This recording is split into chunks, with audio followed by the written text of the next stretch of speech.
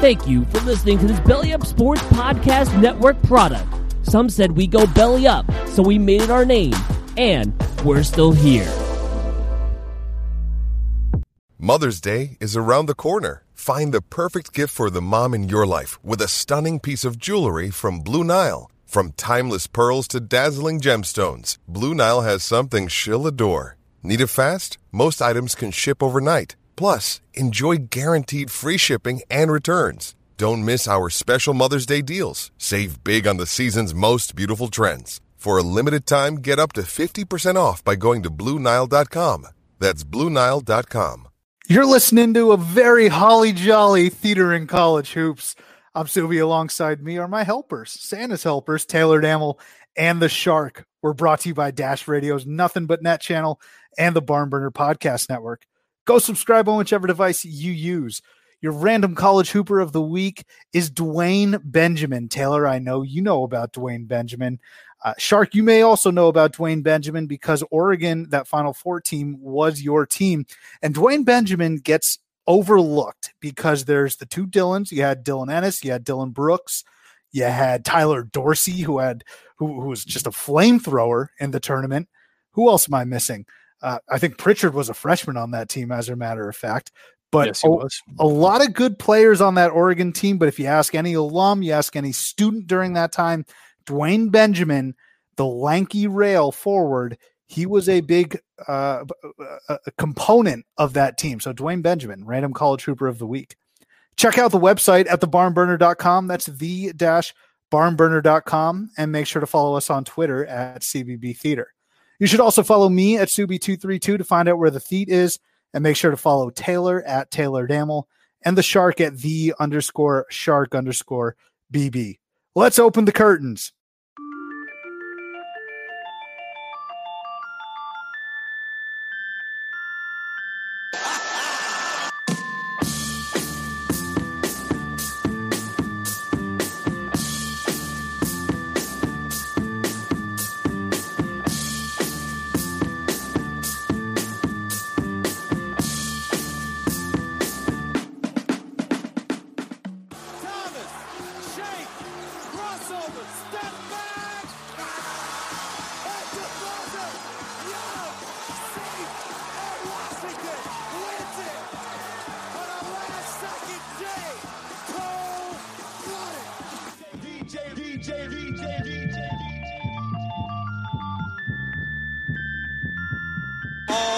Eight to shoot. Hall, the runner!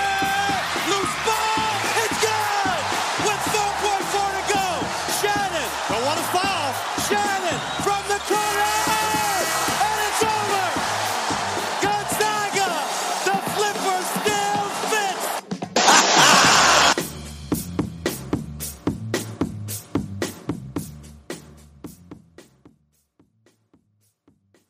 All right, gentlemen.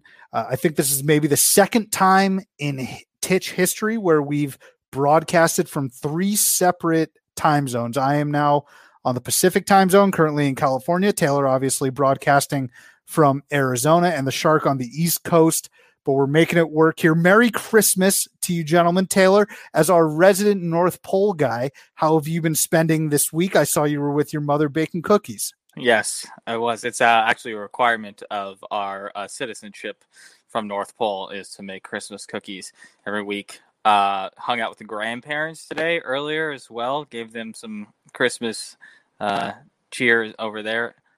Just settling in here on a balmy 74-degree day here in Scottsdale. Very different from North Pole right now. I think it's minus 22 or something like that there. So let me ask you something. What is more bewildering to people when they see your Arizona license and that it expires in like 2092, or that you're from North Pole, Alaska?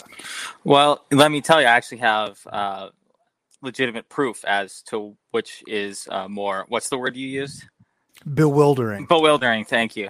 So, yes, anywhere out of state, you get people who are like, oh, wow, that's crazy. Your license doesn't expire until 2055. This is a story I don't share with everyone, but I'll try and make it quick here. My license actually says that I'm a woman on it, and there's a reason for that. Okay. I don't know if you want to tell us that. The reason for that is because when I went to go get my Arizona license, I was handing them my Alaska license that said I was from North Pole. And all of the workers at the DMV just started freaking out. They're like, yo, you got to see this. This guy's from North Pole. And they were passing around and shit. And so they fucked up my form and put me in as a woman. And so I actually have proof as to the more bewildering is the North Pole part. I mean, that's incredible. I don't know if you wanted to share that to us because now we have that in our back pocket for life. Well, I mean, it's almost a get out of jail free card if you ever get kicked out of like a bar or something like that, or you don't get let into a bar. You're like, oh, I see what type of place this is. You don't let my type of people in here. You know, you could really go a lot of ways with it. So I like it. I like playing the victim card. I'm always for that. Shark, a very Merry Christmas, Happy Holidays to you. I hope you're not going to bring the Grinch energy or the Mr. Scrooge energy. We've started the past couple episodes with the football team, Dwayne Haskins taking a loss and then celebrating with some stripper booty crumbs in his face. How has your week been? Week's been good. Just over here biting my tongue on that Taylor story right there. So gonna have to, be professional throughout all of this. If he has a comment throughout any of these shows, I want to make sure I don't say anything inappropriate. But yeah, week's good. Great time of the year. Didn't really do much, not really doing much. Things are good. Cannot complain. Look, I know you guys got a Bachelorette finale to get to, so let's get into our offense early. We won't waste any clock here. I want to start off with Kunkel. If you guys are okay with it, I'd love to start off with Kunkel. He hits the game-winning 3 against Marquette for Xavier, and a couple weeks ago, Shark, you were like the Oracle in the Matrix. You've been having a hot streak in terms of predictions. A couple weeks ago, you tweeted about Kunkel, and you said that he's a 3-point specialist, something to that effect. You also slipped in some audio a couple weeks ago on the show about Kunkel. So we'll get your thoughts here on Kunkel in a minute. If you can't already tell, I just want to just badger the word Kunkel or the name Kunkel. I'm going to keep using it. So real quick, in this young season, Marquette has already won on a buzzer beater and felt the pain of losing on one. In my opinion, Marquette tougher than a Tony Perkins summer camp. But Shark, before I get to some of the more absurd things that were going through my mind when Kunkel hit that 3, I'd like to hand it over to you. Yeah, Kunkel here, Kunkel there. I mean, it's a great name to say. He's more than just a name, though. He was one of the better players on Belmont last year, transfer that got through just because of the COVID restrictions. All the Xavier guys were fired up about that, and he doesn't start for them. He comes off the bench. He's a shooter. His father was a shooter. His father was a shooter. I don't actually know that, but it would make sense based off of his stroke. But father was a shooter. Yeah, finish. There you go. His mother was a mutter, kind of in that vein right there. But yeah, I mean, Kunkel lights it up, and that team is pretty tough. Now, obviously, they're gonna face some challenges this week. I think they got Creighton on the road.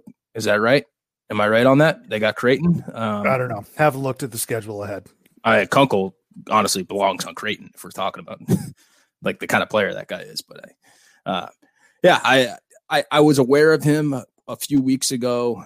Didn't watch a second of that game. I was watching football, but I saw that it was a pretty sweet step back 3, and Xavier's 8-0 now. It's pretty good. Yeah. Moved into the top 25 rankings. Why aren't they higher? I mean, right. I mean, they're 8-0. They've beaten Oklahoma. They won that game. Like Duke's 2-2, and they're still ranked. I mean, come on.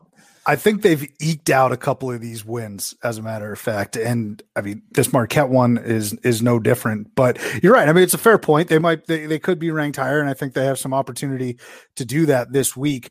But that Kunkel shot, the first thing that came to my mind was, okay, I got to get the tweet off. I got to get the Farmer Fran gift going. But then I had a night to think about it and let it marinate. And there were some missed opportunities on my behalf that I want to bring up. Theater references as it is. First of all, Kunkel Stillskin, Big Daddy Adam Sandler, when he's talking to Julian's friend on the playground, asking him if he's mixed Yoo-hoo with rum. And the kid says, Rumpelstiltskin, Kunkel Stillskin. That was a missed opportunity. Number 2, an ode to Sue Collini from the show Californication when she loves David Duchovny's agent, whose name is Charlie Runkle. She says, "Ooh, Runkle." That one is a shout out to great friend of the program, Rob Moran. He loves that. Gotta do a better impression right there. Gotta get a little deeper and raspier if you're gonna do that. Oh, Runkle. That's good. Yeah, you do have to dig deep. I mean, her voice is just it was made of sandpaper. But thank you for picking me up there. And then lastly, Uncle Kunkel. Maybe an ode to Uncle Cracker. Follow me and everything is all right. I'll be the one to kunk you in at night. And if you, so maybe I'll play us off there. But those were some of the things that were going through my mind. Taylor, Kunkel with the game winner against Marquette. Gather yourself and tell us your initial reactions. I wasn't sold on Uncle Kunkel until you started singing it there. Though now I'm completely sold. Yeah, for our second North Pole reference in the first 9 minutes here, there's Kunkel Automotive in North Pole, Alaska. Actually, it's a real place. So two North Pole references. First Let's 10 work on minutes a must be sponsorship Christmas. there. Let's work on a sponsorship there. I will. I'll do my best. It's funny. Kunkel, like you said, he had 22 points in 17 minutes the other night, and he only had 6 points combined in the first 2 games. So I don't know if this is necessarily something that's going to continue, or if maybe he was just easing into the season. I don't know.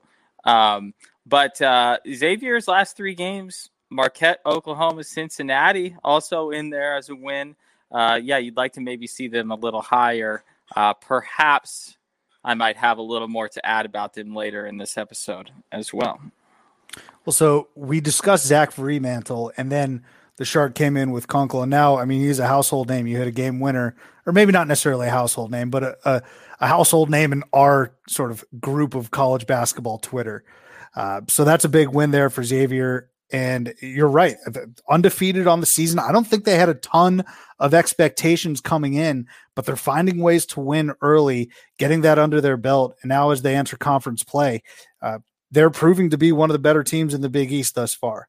So looking forward to seeing what the X-Men have to bring to the table. Let's move on to Coach Cal.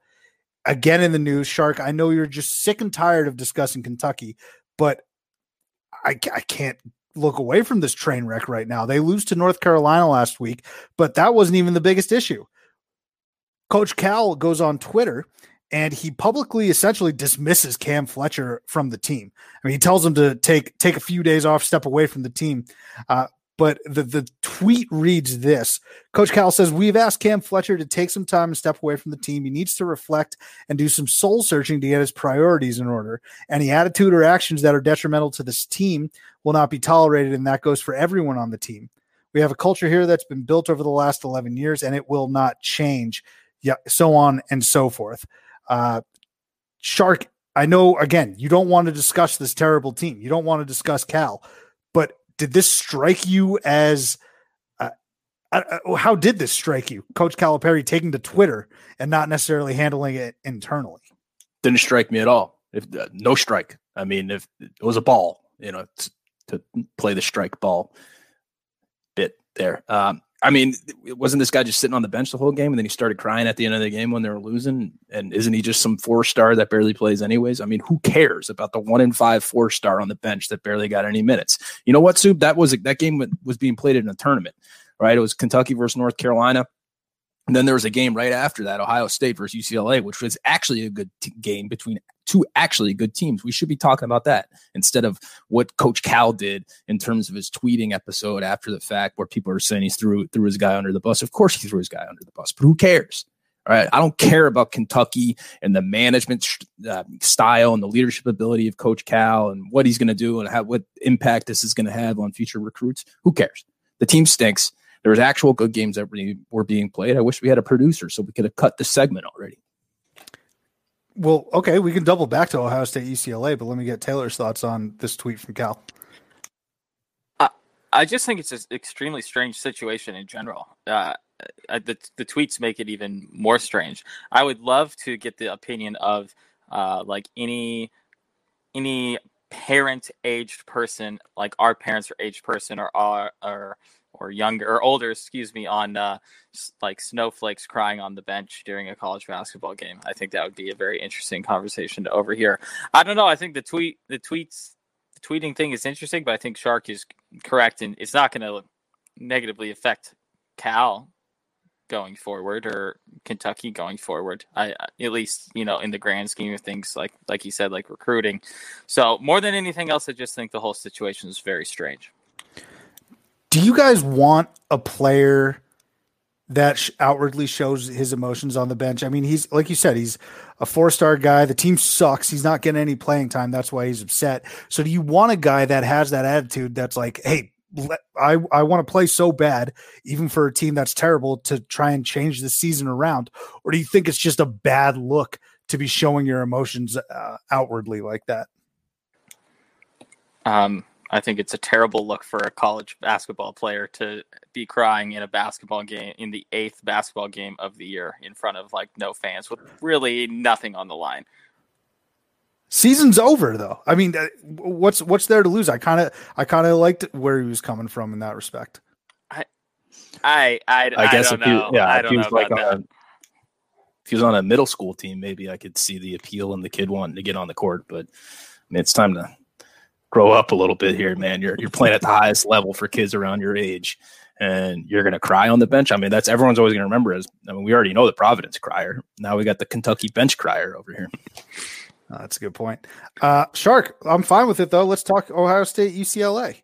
What did you want to discuss about them?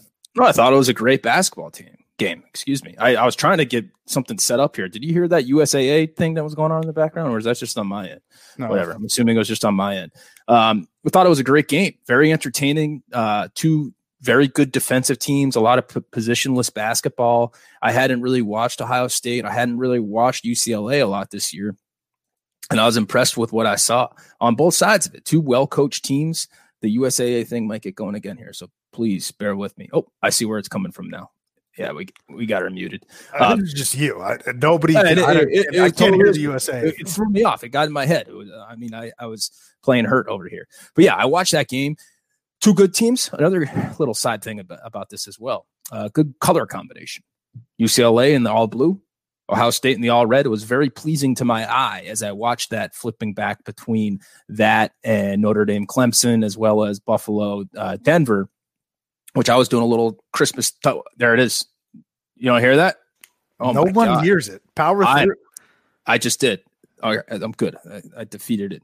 But yeah, I was impressed with that game. Washington, Ohio State can get shots off when he wants. I texted you two guys. I'm trying to get some insight from the pack. I text you guys both on a Saturday. It's a midday Saturday. I say, hey, this guy Jacques or Jacques on UCLA, talk to me about him. And I don't even get a response. Well, I was driving. During the day. Don't know much about Jacques. I could tell you a little bit about Johnny Juzang, Kentucky guy. There you go. Shoehorn in Kentucky. Well, I mean, Jacques was the leading scorer on the team. Oh, no. I mean, look, UCLA is a good team. I mean, it was between them and ASU that a lot of people were going to say that was going to win the Pac-12. ASU looks pretty terrible. UCLA has a couple losses, but they don't look as bad as ASU does. And if I'm not mistaken, I think this game was a rematch of 2005, 2004 Final Four, when Ohio State went to the title game and lost to Florida. And I think that was maybe the second or third straight Final Four that Ben Howland went to, whatever that was. But yeah, UCLA, Ohio State, two good teams, two very well coached teams, which you had mentioned. I like to think that Mick Cronin and Chris Holtmann are on the same level in terms of coaching ability. Cronin's been doing it for a longer time. He's been in the spotlight for a little bit longer, but Chris Holtmann has done it as well, obviously at Butler and now at Ohio State. He's been to a couple tournaments with the Buckeyes. I think all that's missing for him right now is a deep run, and this team very well might be able to do it. I really liked what you just said about comparing Mick Cronin and Chris Holtmann like that, and it got me thinking in terms of if you were to put college coaches that are coaching right now and put them in seeds, right? So you got a 1 seed, you can make it that Jay Wright, or you got a 2 seed, you can make that Rick Barnes. Yeah, or I think Rick Barnes is up there. But I think we could do that. And I think if you're looking at Mick Cronin and Holtmann, you're looking at 5 seeds right there. this could be an idea for us. Once it gets to bracket season, everybody starts making brackets and who can be the most creative bracket maker, we might have this one in the back pocket, thanks to Subi over here. Yeah, well, I'm an idea man. I've been saying that, and we'll get to bracketology a little later in this episode. Taylor, do you have any thoughts on the Buckeyes and the Bruins? That rematch was from the 2007 Final Four. And you're really underselling how bad ASU is this year by saying they haven't been good. They're fucking terrible. I don't have any more thoughts than you guys did because you pretty much covered it all. UCLA is probably a better team than maybe their 2 losses would suggest. Just looking at, they don't turn the ball over that often. They have a good point guard in Tiger Campbell. They shoot the ball pretty well. They rebound the ball pretty well. I think it's just a team that, they lost to SDSU early in the season. Turned out to be probably not as bad of a loss as it looked right away.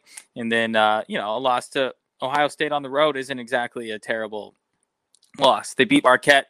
They don't really have any other notable games other than that. Maybe Cal, if you want to call that a notable game. But, I think they're 2 losses and they're not ranked right now. I would say that they're probably still one of the 25 best teams in the country, despite being outside of the top 25 right now. Yeah, I think Mick Cronin has a big year this year, and it's kind of flying under the radar. We talked about Archie Miller potentially being on the hot seat, and he's still been a little average. Shaka Smart has certainly cooled down that hot seat. He was another coach that we were discussing coming into the season, but Mick Cronin, sneaky, under the radar, a big season here for him at UCLA because he's nowhere near the hot seat. He just got hired maybe 2 years ago or so, but UCLA wants a winner quickly. Okay. And we clown on UCLA for not filling up Pauley Pavilion prior to the pandemic. We clown on them potentially for being soft LA people, but their fan base is savvy. They're basketball savvy and they're a true blue blood basketball school. And when Cronin got hired, I think a lot of people were saying, does he fit with the UCLA culture? Does he fit with your thought process of what LA is? Showtime, fun, push the ball. McCronin's more of a nitty gritty defensive guy like he was at Cincinnati, gut out wins. But if he can produce wins, and he's gotten them to early season rankings of the top 25, and last year he was on an absolute hot streak until they lost to USC. Mick Cronin, I think, needs to continue. Him and Wojo, this is the category I put them in. Guys that need to build momentum going forward and build momentum on some of these wins. So yeah, that's UCLA, Ohio State. Interesting to see where these two teams will end up at the end of the year. I want to move to the AAC a little bit here and talk Penny Hardaway. Penny Hardaway agrees to a 5-year extension at Memphis. And so, Shark, you mentioned Rick Barnes as a 2 seed. If he's a 2 seed, where exactly is Penny Hardaway? Because in my estimation, I love Penny, but I think this seems to be an unwarranted contract. And I got a feeling you guys are going to agree with me on this. What exactly has he done? Is this just putting faith in him right now because he has the Memphis cachet, because he's been fantastic on the recruiting trail? He just put 2 first-rounders in the draft, and James Wiseman and Precious Achiuwa. But if you look at them right now, they're 5-5 with losses to VCU, Auburn, who they don't have anything really to play for. Tulsa, they lost to a couple nights ago. They were in a dogfight with Tulane, who we deemed the worst basketball team of the power teams in our Titch rankings. Shark, I got to think that you're loving this extension as a rival of a Memphis team. Well, I think so. You listed all the things that he's done well and which justify the extension for him. So I guess the question is, who else are you going to get to come coach at Memphis? That's the first question you got to ask yourself.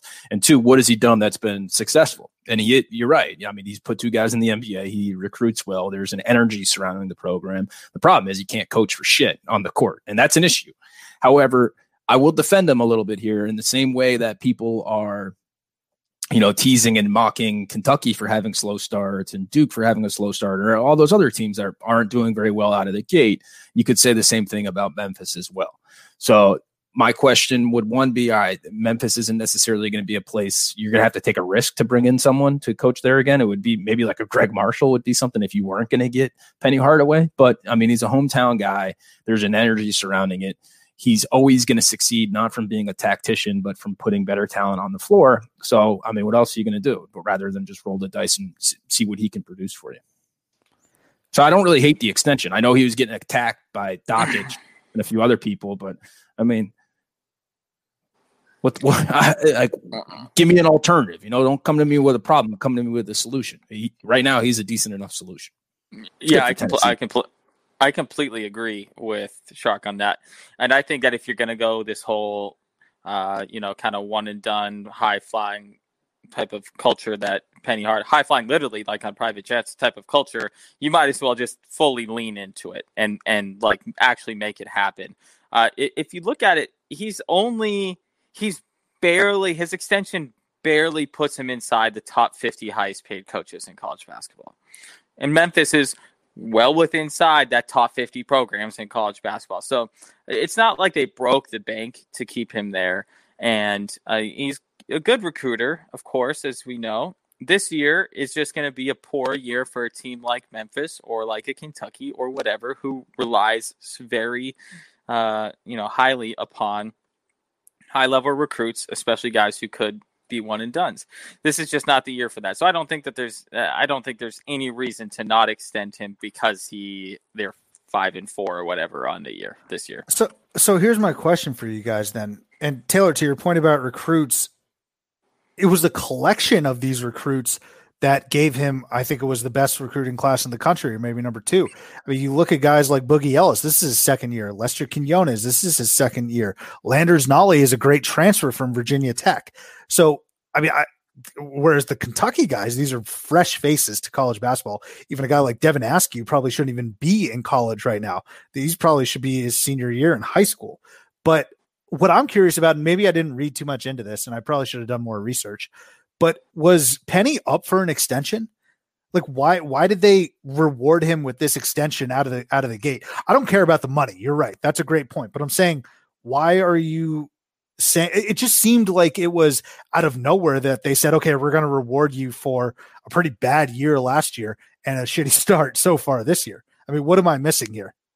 Well, it's a 5-year extension that puts him there through 2026. So his contract had to be coming up. So that's what was it coming up then? It had to have been. Yeah, it had to have been, if obviously given that math there. But if you look at, not to belabor this point, but if you look at some of the coaches that puts him around in terms of dollars per year, you're talking about guys like Mike Hopkins, Fred Hoiberg, the second coming, Steve Prom, Brad Brownell. There's some good guys mixed in here too, like Greg Gard, and criminally underpaid Leonard Hamilton is going to make less than Penny next year. But that's a nugget. Holy shit. He'll make a little more than Juwan Howard. I guess that's a pretty good comp for him. He'll make a little more than Juwan. So no, I think where he's at is just fine. And if you're Memphis, why not? He's not just a random dude. He not built the program, but he's as important of a pillar in the history of Memphis basketball as any singular person is. The other thing you got to consider with and why you extend them. Yeah, they're off to a bad start. They're 5-4, but they play in the American, and each year they have a chance at winning that conference. Now this year probably not because Houston's nasty, but going forward, you're really going up against the Houstons of the world. I mean, I would expect Wichita to take a step down from that, and the SMUs in the world. I mean, it's really not that difficult of a conference. So if you're in something where you can compete for it, even if you play like shit for most of the regular season, which let's kind of extrapolate this out, you can kind of expect that from Memphis. Even if they're right around 500, they can always get into the tournament one year just by pure talent alone, by getting hot in one weekend in early March each year. So that's probably why you want to do it, because you can kind of guarantee that he's going to keep bringing in players because he's an established, incredible legacy NBA player as well. Very curious to know what the Barn guys have to say about this, Chief Bro and Slim. But I would also say, I'm curious. The way I look at it, worst case scenario is this ends up like a Danny Manning situation at Wake Forest, where they gave Danny Manning an extension after he went to the play-in game of the tournament. Penny hasn't even done that. And again, who knows what the future holds, but that's the worst case scenario. I'm curious to know what you guys think is the best case scenario for an extension like this in Penny. Like who's a parallel? Give me a minute to think on that. But the problem with Danny Manning is he's going up against the ACC every single year. So he can strike gold that one year playing a play-in game and then, have to repeat it and play a brutal schedule each year. I mean, yeah, the American's not bad, but it's not great either. No, I mean, that's a fair comp. So, yeah, I don't know if I have a comp off the top of my head. I will say I did get into a small Twitter spat with some Memphis people recently, though. Was that about Grayson Allen?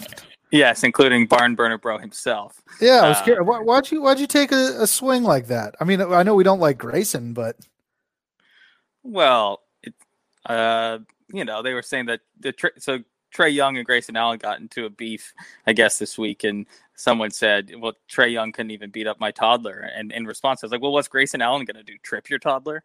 Like, what's there's not like he's going to do anything either. And then some random Memphis dude, I didn't even know who it was, came up and he did the, remember Shark when we got into some Twitter beef with a Providence guy and he said, okay, Taylor. Well, I mean, your driver's license does indicate female, so gosh, I told myself I wasn't going to do that. But, and then holidays trying to be good. And then his response to that was Grayson would whoop your ass, and I'm like, okay, well there goes any Twitter funniness there right now. And I responded with what else, and he decided to just end it there. So I love the classic no comeback on Twitter. It's one of my favorite interactions to have with people. It was just an odd scenario looking at it as a third party observer, because I'm like, well, first of all, why is Trae Young getting into it with Grayson Allen right now? I didn't think Grayson Allen did anything. But on the other hand, I don't know if I ever want to find myself in life going to bat for Grayson Allen on Twitter. I don't know if that will ever happen. That was kind of exactly my point. I'm like, really? He's not even like he's just a guy on Memphis.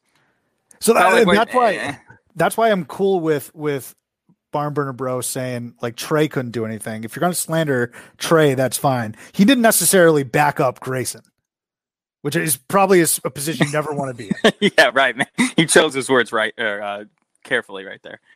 Yeah, well, get a little Twitter mud never hurt anybody, especially around the holidays.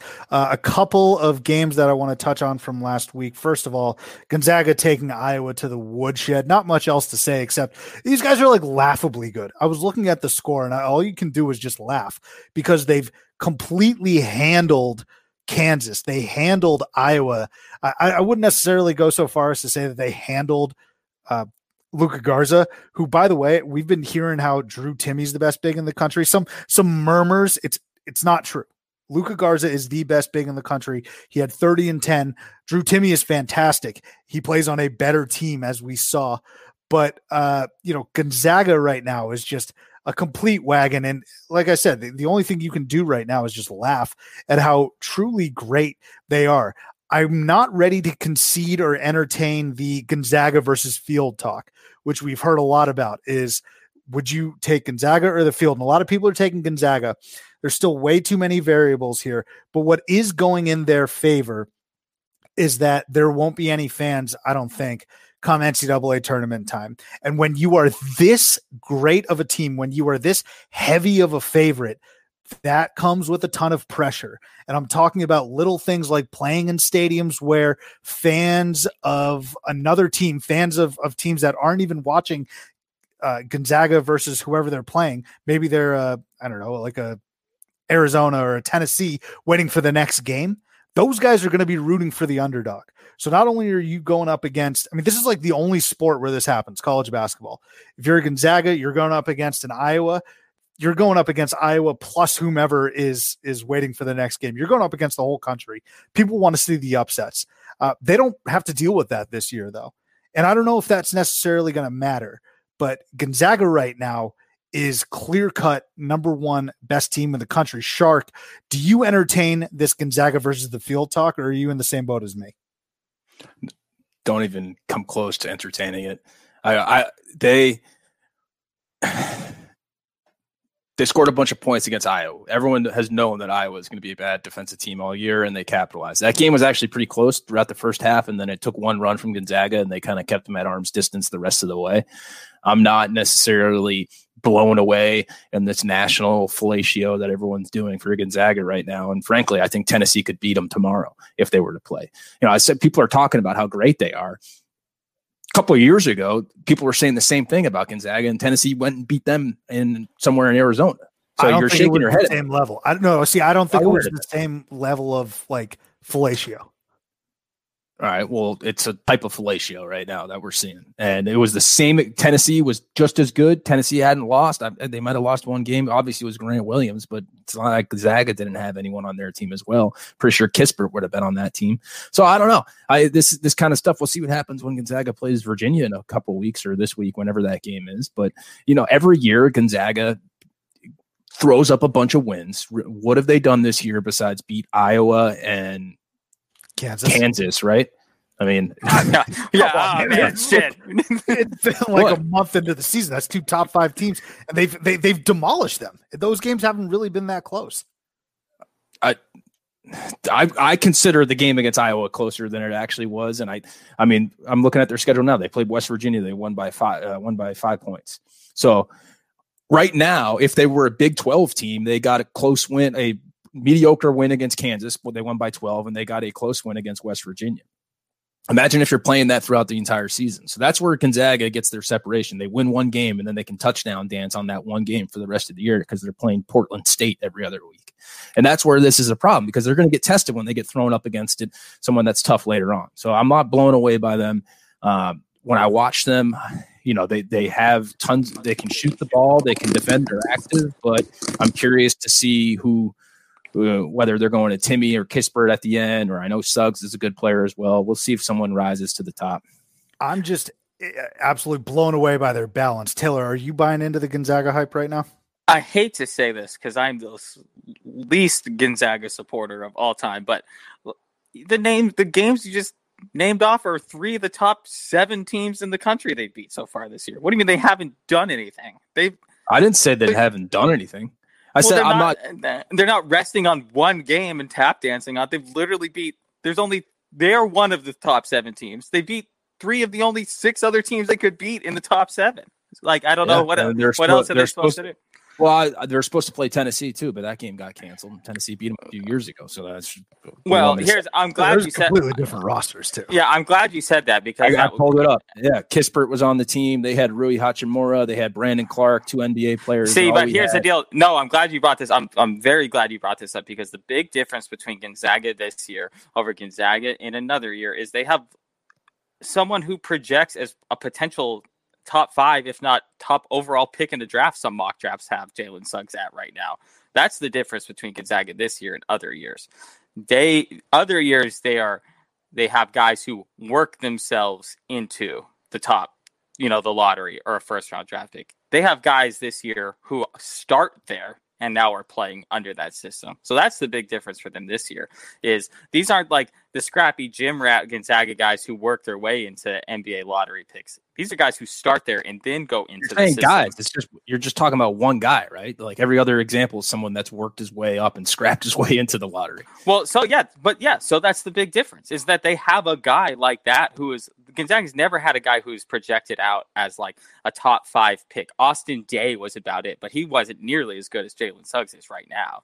So that's a huge difference for a team like Gonzaga. They have always lacked a guy like that in terms of kind of their talent level as a whole, and now they have someone like that, and that's exactly what makes them the number 1 team in the country and probably better than almost every other Gonzaga team we've seen.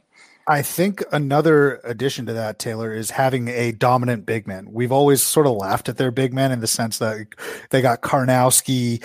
Zach Collins was great, but he was just, I use that liberally, actually. I don't know how great he was in college. He was solid. He was just a freak athletically. He had good minutes in the title game. But Drew Timme is a dominant big. I know I just said that he's not as good as Luka Garza. There's zero shame in that, right? So you have Drew Timme. You have great guard play as well. IIE also. So, there's just – and Shark. Yeah, I don't know how dominant you think he is. Like, he plays this role. He lays it in. Yeah, Luka he's arguably Garza, the best big in the country. You could argue it. I know you didn't watch the game, but Luka Garza did literally whatever he wanted, whenever he wanted against Timme. Timme was just a guy out there. It's Luka Garza. Yeah, I know we got 30 Well, I'm saying there's going to be another big white guy on Gonzaga next year that they plug in there, and he's going to put up 14 and 8 like they do every single year. I know Timmy's got much more than that, but I mean, I was not impressed with Timmy at all against Iowa.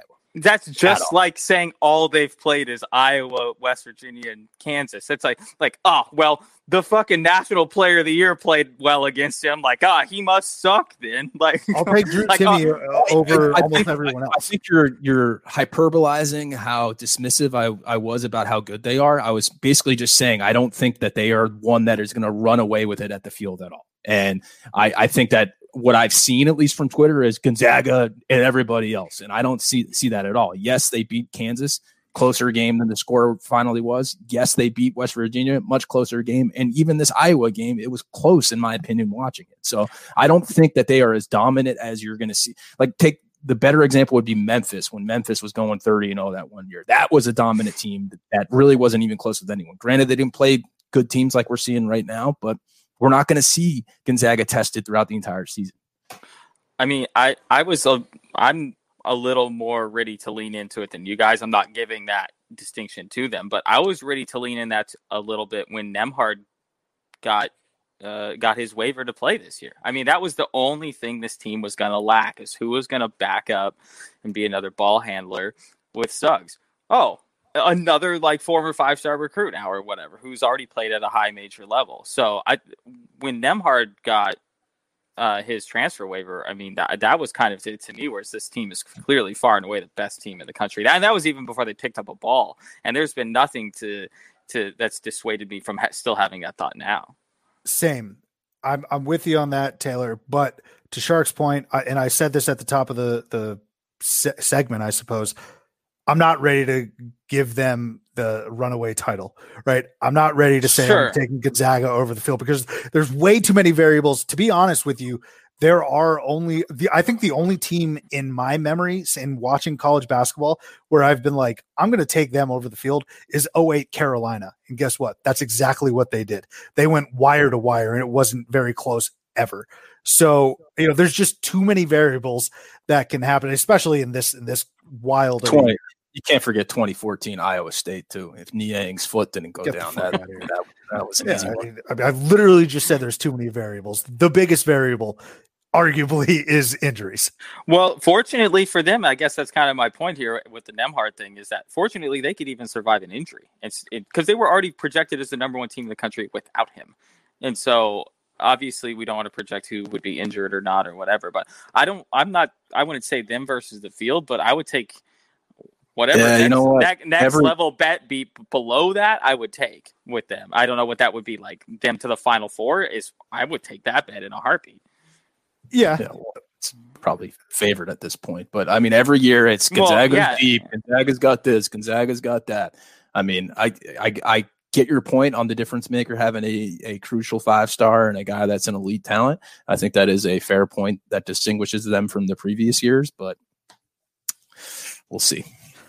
Another very good team and potential title contender, Michigan State. They lost to Northwestern, got embarrassed, to be honest with you. And for me, it felt like it went completely under the radar. What exactly happened in this game? I will say that this is one of the advantages of being a quote unquote likable program or having a likable coach like Izzo. Izzo isn't necessarily a lightning rod, maybe outside of, Michigan fans might hate him, but outside of that, do people really hate Michigan State? Do they hate Tom Izzo like they do some of these other coaches? I don't think so. So this is one of those advantages of being a likable program is nobody really slanders you for losing to Northwestern when you very clearly should not have. Did either of you guys watch this game? Because I was looking at the scores at the end of the day and I was like, oh, fuck, I didn't even see this happen. Well, that's why you play and get upset on Sunday afternoon, during the NFL like week 14. That's a perfect time to lose to Northwestern is while there's pivotal NFL like seeding games going on essentially. So no, I didn't actually watch this game. I watched a little. I tried to watch a little bit of it on Big Ten Network at like midnight last night, I guess that was, and that only lasted so long. I'd like to go back and watch it and actually learn a little more about Northwestern and and I think we've talked about Boo Booey on this show more than one time before. But I think, not to go back to the last point I was just making, but like the reason people are asking if it's Gonzaga versus the field is because the number 4 team in the country just lost by double digits to Northwestern. So I don't even know if it's as much of a Gonzaga thing as it is everybody else who's going to beat them type of thing. But no, I don't know a lot about this game specifically because it was NFL Sunday.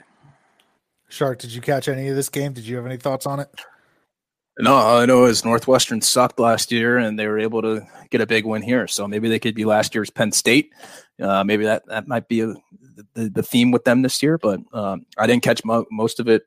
Michigan State could potentially be a fraudulent team at this point. They're scoring a lot of points, and they're not playing their typical defense. You know, they almost lost that Detroit Mercy game a few weeks back. Might be something to monitor there. And then, yeah, I mean, to that last Gonzaga point right there, yeah, no shit, Gonzaga is going to be the number 1 overall seed for the rest of the year. I'm with you on that point. It's a question of whether or not someone can beat them later on. I was just saying that's the reason why people are asking that question, not myself, other people, of course. I will point out, though, that Rocket Watts is not shooting the ball very well this year. And as a guy who's been a fan of a school who had a lead guard that couldn't shoot very well, it's a little tough to run your offense when the other team's not worried about your lead guard making any buckets. He's only shooting 39% from the field. He's only shooting 29% from 3. And that's pretty tough if your lead guard is not going to be able to provide any offense, at least from the outside. It reminds me of, not exactly the same, but the guy I'm referencing, Suvi, is Nick Wise. If you can't shoot, then nobody's going to worry about that. And that just makes offense tough to run. Yeah. Hell of a week, though, for Northwestern alums. They went toe-to-toe a little bit with Ohio State in the Big Ten title game in football, pulled off a big upset against Michigan State in basketball. And I do love, I'm really not trying to belittle this. I'm not trying to make fun of it, but I do think it's hysterical. We saw all these videos from like Rachel Nichols to Wilbon to Greeny sending all these congratulations and also like hype up videos. And I'm sitting there and I'm like, they do that every year, you know? No, I know, but I'm just sitting there and I'm like, these guys are getting ready to play the biggest games of their lives against fucking Ohio State. And you got Rachel Nichols and Greeny just already, like, give them something to get pumped up about, please. You got to pull someone else. Honestly, just let Pat Fitzgerald talk. If Pat Fitzgerald is a great motivator, great coach, let him take it over. But good for Northwestern and their athletic department this past week. Last thing I want to discuss real quick before we get to gambling and Griswold, and I'd like to bring up how much better bracketology is and college basketball is than the college football playoff and that selection committee. Can I do that real quick? Okay. Because I don't want to be a guy that's like my sport, this other sport sucks. But in reality, college football is such a goddamn joke. Pete Thamel the other day, and I don't include Pete Thamel enough when I talk about hacks in college basketball. I always bring up 40. I always bring up Dick Vitale. I always bring up Schleybaugh. I always bring up Dan Dockage. Pete Thamel, he's gone unnoticed on my radar, but no longer. He tweeted on Sunday, that the college football playoff committee is becoming more and more like the NCAA tournament and that they block out mid-majors. And I'm just sitting there, to use it again, bewildered, befuddled, be whatever the hell you want to say. I was just shocked, appalled at this tweet because we have proof positive that is not the case. Gonzaga Final Four, Wichita State Final Four, fucking Loyola Chicago made the Final Four. And this just is going above and beyond disproving what he said, which is that they don't even invite these guys. Not only does college basketball invite the little guy excels and has a chance to win a title. So Pete Thamel, you're a hack. But I mean, can we talk a little bit about how much better? And everyone has snubs. Everyone says, "Oh, this team got snubbed from the bubble," yada yada. But I want to take a moment to appreciate how much better the selection process is than, let's say, college football. Because in college football, Army's at 9-2. They can't play in a bowl game. An undefeated Cincinnati Bearcats team finishes 8th in the country. That means, I mean, if I were to just do a very lazy, quick parallel, if they expanded the college football playoff, they'd have barely snuck in to compete for a title. But in college basketball, they'd be a firm 2 seed, right? Texas A&M football only losses to Alabama, and they basically play a full schedule, and they're left out for a team that plays 5 regular season games. This past Sunday, and looking at the college football playoff committee really gave me an appreciation for what we have in college basketball. Shark, did you see that at all? I'm just wondering, you all right over there? Jeez. I'm not. I just gathered a lot of saliva in the sides of my I know. Take it easy, man. Get some soup. Calm down a little bit. That was impassioned. That was empowering. I respect that. I have nothing to add. Ditto. Good. Gosh, good. I mean, it's like you got to stand for something, right? Find your passion. Spread your wings over there. This could be your manifesto. I kind of feel like Frank the Tank in Old School, and then James Carville just comes up. He's like, I got nothing. That was perfect. All right. I appreciate it. Let's go ahead and get to gambling and Griswolding. Here's an idea. Why don't you give me half the money you were going to bet? Then we'll go out back, I'll kick you in the nuts, and we'll call it a day. Let's also take a look at last week. Let me pull that up real quick because we are still tied. I will let you know that we are still tied, but to recap some of the picks, let's start with Taylor first. You had UTEP plus 14 against ASU. UTEP won straight up. I mean, embarrassed ASU. Montana plus 8 against Washington, won that bet. Notre Dame against Duke. Not sure what I think, Shark, you said it was 3.5, but Duke ended up going into South Bend and winning. And then Shark, to recap your bets, Creighton minus 6.5 against St. John's. That was a hit. You went 3-0. Richmond minus 6 over Vandy, and Texas Tech plus 3 over Kansas in a fantastic game there in Lubbock. Shark, I'll start with you. Gambling and Griswold, hit us. You want me to recap last week on the 3-0, or do you want me just to give you the quick ones for this week? We're about week 3 into this, and I like to think we should be at a better spot because you've asked me questions right after I kick it to you. Dive into your this week, please. I just did the recap. Okay. Well, I was expecting a few more compliments for ripping off 3 winners for you right there. I mean, getting that lead ahead line on Texas Tech. I mean, seeing it out 2 days in advance and fall within the number. But hey, I guess we're not doing compliments on this show. This week, I called you the Oracle from the Matrix. Well, you can give me a few more. Yeah, you can give me a few more. I'm not going to say no to them. But I'm going to do this week. I'm doing 3 short favorites. Again, Taylor and I, we've discussed this. All these picks are just on Wednesday because you can't see ahead and get lines for Thursday or Friday. It's tough to do it. So the ones that I found today, 3 short favorites. The first one is going to be Ohio State over our darling Rutgers on this podcast. Ohio State's favored by 1.5. The game's in Columbus. It's a mid-afternoon game. I think this is the kind of Rutgers. Everybody loves Ron Harper Jr. at this point, Geo Baker, all those guys. I think Ohio State's going to put the clamps down a little bit on the 3-point line and do a good job of getting a victory in that one. I really do like this Ohio State team. Kyle Young, Justice Suing, Dwayne Washington Jr. can get a shot, and hopefully EJ Little's finally healthy to come back. And I think 1.5 is a little too low. My next pick, I'm going to stay in the Big Ten. These guys are due. I mean, at this point, they've been kind of getting embarrassed. Playing off of that Rutgers game right there, I'm going to go Illinois. As of right now, they're favored by 3 points on the road against Penn State. That's not enough. That's not enough for Illinois, and for a team that was a surefire top 10 team going into the season. Right now, they're ranked 18. They have 3 losses. I think this is a get-right game. And then after that, they got Maryland and Nebraska. They might start two-stepping a little bit, Illinois and IU and Kofi Coburn. And then finally, my last one, I'm going to go to the Big East. I have Villanova. They are favored by 3 against Marquette. Marquette typically plays Villanova tough, so I'll be careful. And that line has got me a little bit. My eyebrows raised a little bit because I feel like that's a little short, especially because Villanova is ranked number 3 in the country right now. But I don't think it's enough. Marquette, they really only get scoring out of their backcourt and Carton and who's the other dude? I forget his name. You know the guy I'm talking about, though. And I think Villanova is just going to lock them down. They always have guards that can play great defense. And everybody likes to say Theo John for Marquette, but in reality, the guy actually doesn't really do anything except scream and yell. So I think Villanova will humble Marquette tomorrow night. So Ohio State -1.5, Illinois -3, Villanova -3. Wonderful. Taylor. So I hate to complain about this segment so early in its infancy, let's call it. Has Shark gone first 3 weeks in a row now? He might have. Why? Is that an issue? Well, yeah, because we don't want to pick the same fucking games, right? Well, yeah, I have to scramble for my fourth or fifth picks. Have you scrambled in the past? Every week. Kobe McEwen. Yeah. That was a mark that guy. Kobe McEwen.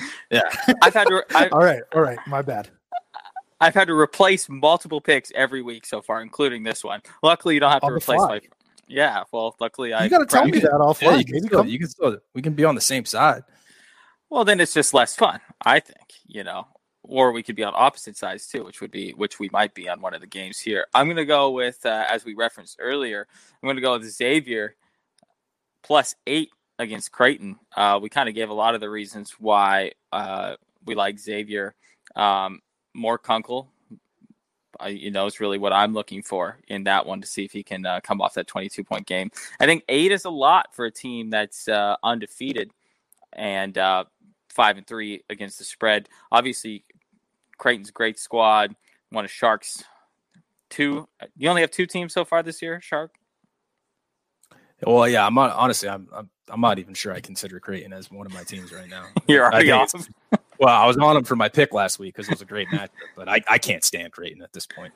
Didn't you come into the show like last week or 2 weeks ago about how Creighton were your boys, was one of your squads? I did that early in the year. Okay. I did Creighton in Houston, but now I've seen enough. They're out for me.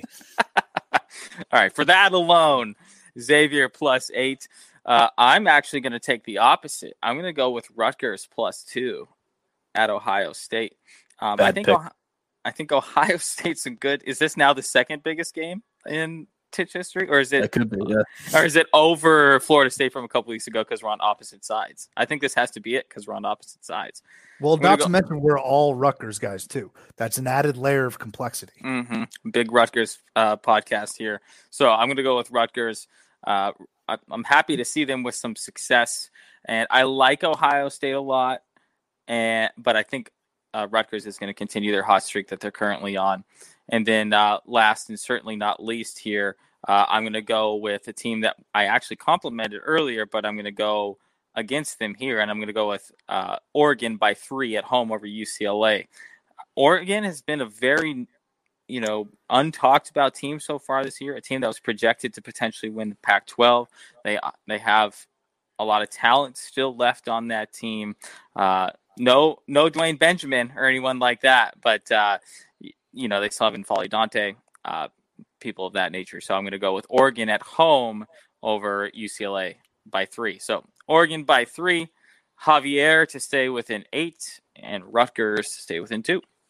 We'll see how we do come next week. All right, let's go ahead and get to some segments before we round it out with Friday Bracketology and Hugs. We want to remind you that we are brought to you by Dash Radio's Nothing But Net channel and the Barn Burner Podcast Network. Go ahead and subscribe. Shark, Friday Bracketology, any holiday edition that you can provide us? Last week's Friday? I never know what you want me to do here. The last week one or the one I got upcoming? Whatever you want to do. I got nothing. I got the one I did last week. I put Pfizer in there. Pfizer was do that. Do last week then. All right, good. Yeah, Pfizer, last 4 in. They come out, they got a vaccine. Everybody's fired up. Moderna, I'd put them in the last 4 in as well. Anyone else that's coming forward with a vaccine, you're in.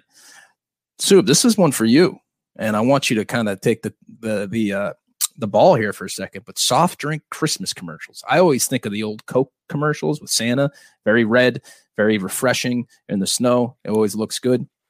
I put Saturday football on. I like Saturday football when you got the NFL doing it. I probably should have specified that a little better. And then finally, holiday work ethic. Nobody's putting in the work ethic. You're just getting in there. You're logging minutes. You're putting in innings, weak innings in the middle of the game, just trying to survive in advance to punch out at that point. So those are the last 4 in. First 4 out, I put Kyrie Irving. This was around the time of him doing his little sage dance. I mean, what are you doing there, guy? The Charles Barkley quote was just hysterical. People that ask you to make bets for them. That's a Mike's, the Providence Crier came forward on that one. When anyone knows you have a betting account or a bookie or anything like that and saying, yeah, well, you put this massive bet on this game where it could potentially jeopardize me and I'm on the hook for it, but you Venmo me for it afterwards. Come on, just get your own account.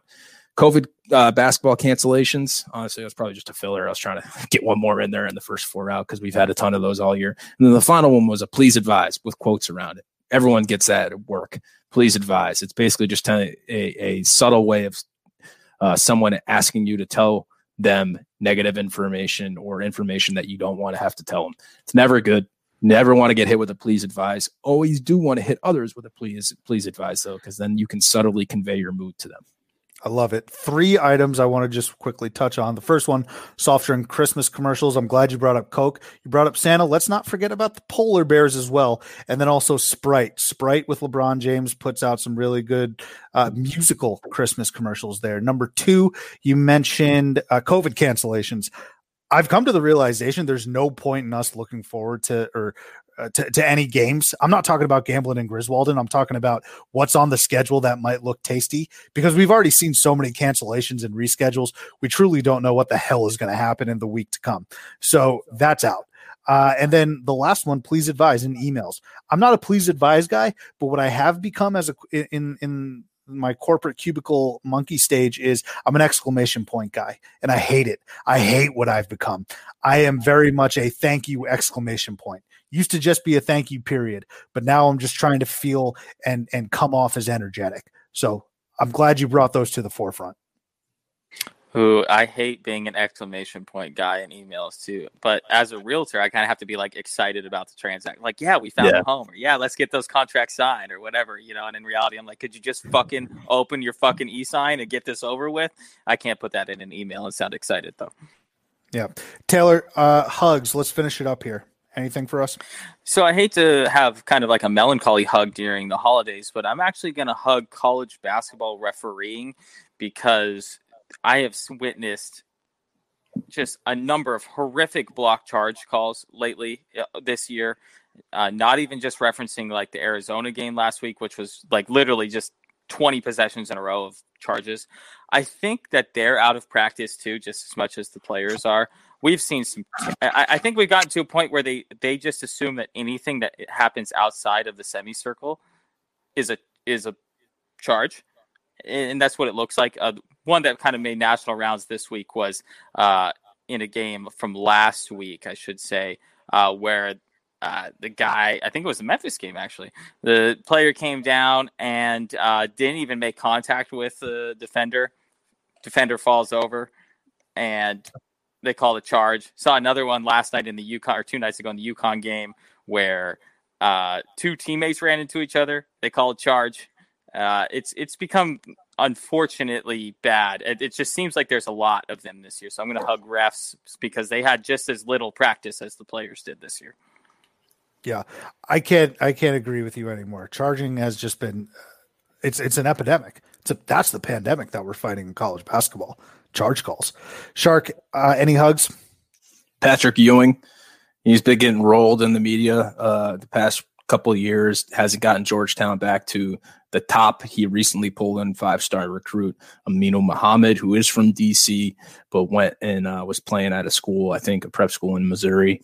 And now Pat Ewing has somehow put together a pretty good 2021 class with Matumbo's kid. They got Muhammad here, and it may be something where Patrick Ewing is going to revitalize Georgetown hoops. He's going to need it. We talked about Penny Hardaway getting that extension, former player, the backbone of a program. Patrick Ewing, certainly that as well. So Georgetown basketball looking for a resurgence. I'm going to give 2 quick hugs. First of all, to Rutgers. I know we've belabored this point. There are guys, but it truly is. I mean, outside of us being ironic and funny, it is truly time to think of them as a legitimate basketball program. And a real hug to Steve Peichel. He's done an amazing job. If you just think back to 6-7 years ago on the Mike Rice fiasco, when he got fired for basically just bullying his players, being an asshole, to where they are now. Rutgers is never really known as an athletic program. They're that commuter school at somewhere in New Jersey. It's Piscataway. Don't get it twisted. I know where it is. But Rutgers is a legitimate basketball program. They had a fantastic win against Illinois at home. They have a true roster. I'm very excited to see what the Scarlet Knights can do moving forward. And then lastly, another quick hug for the Chattanooga Mocs. Chattanooga is 9-0. Matt McCall is now the coach at UMass, and they're just terrible.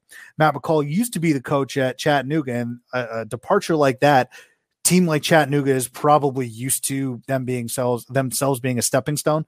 But is UMass a better program than Chattanooga? Do we actually know that? Chattanooga 9-0 this year, a fantastic start for the Mocs. So hug for them.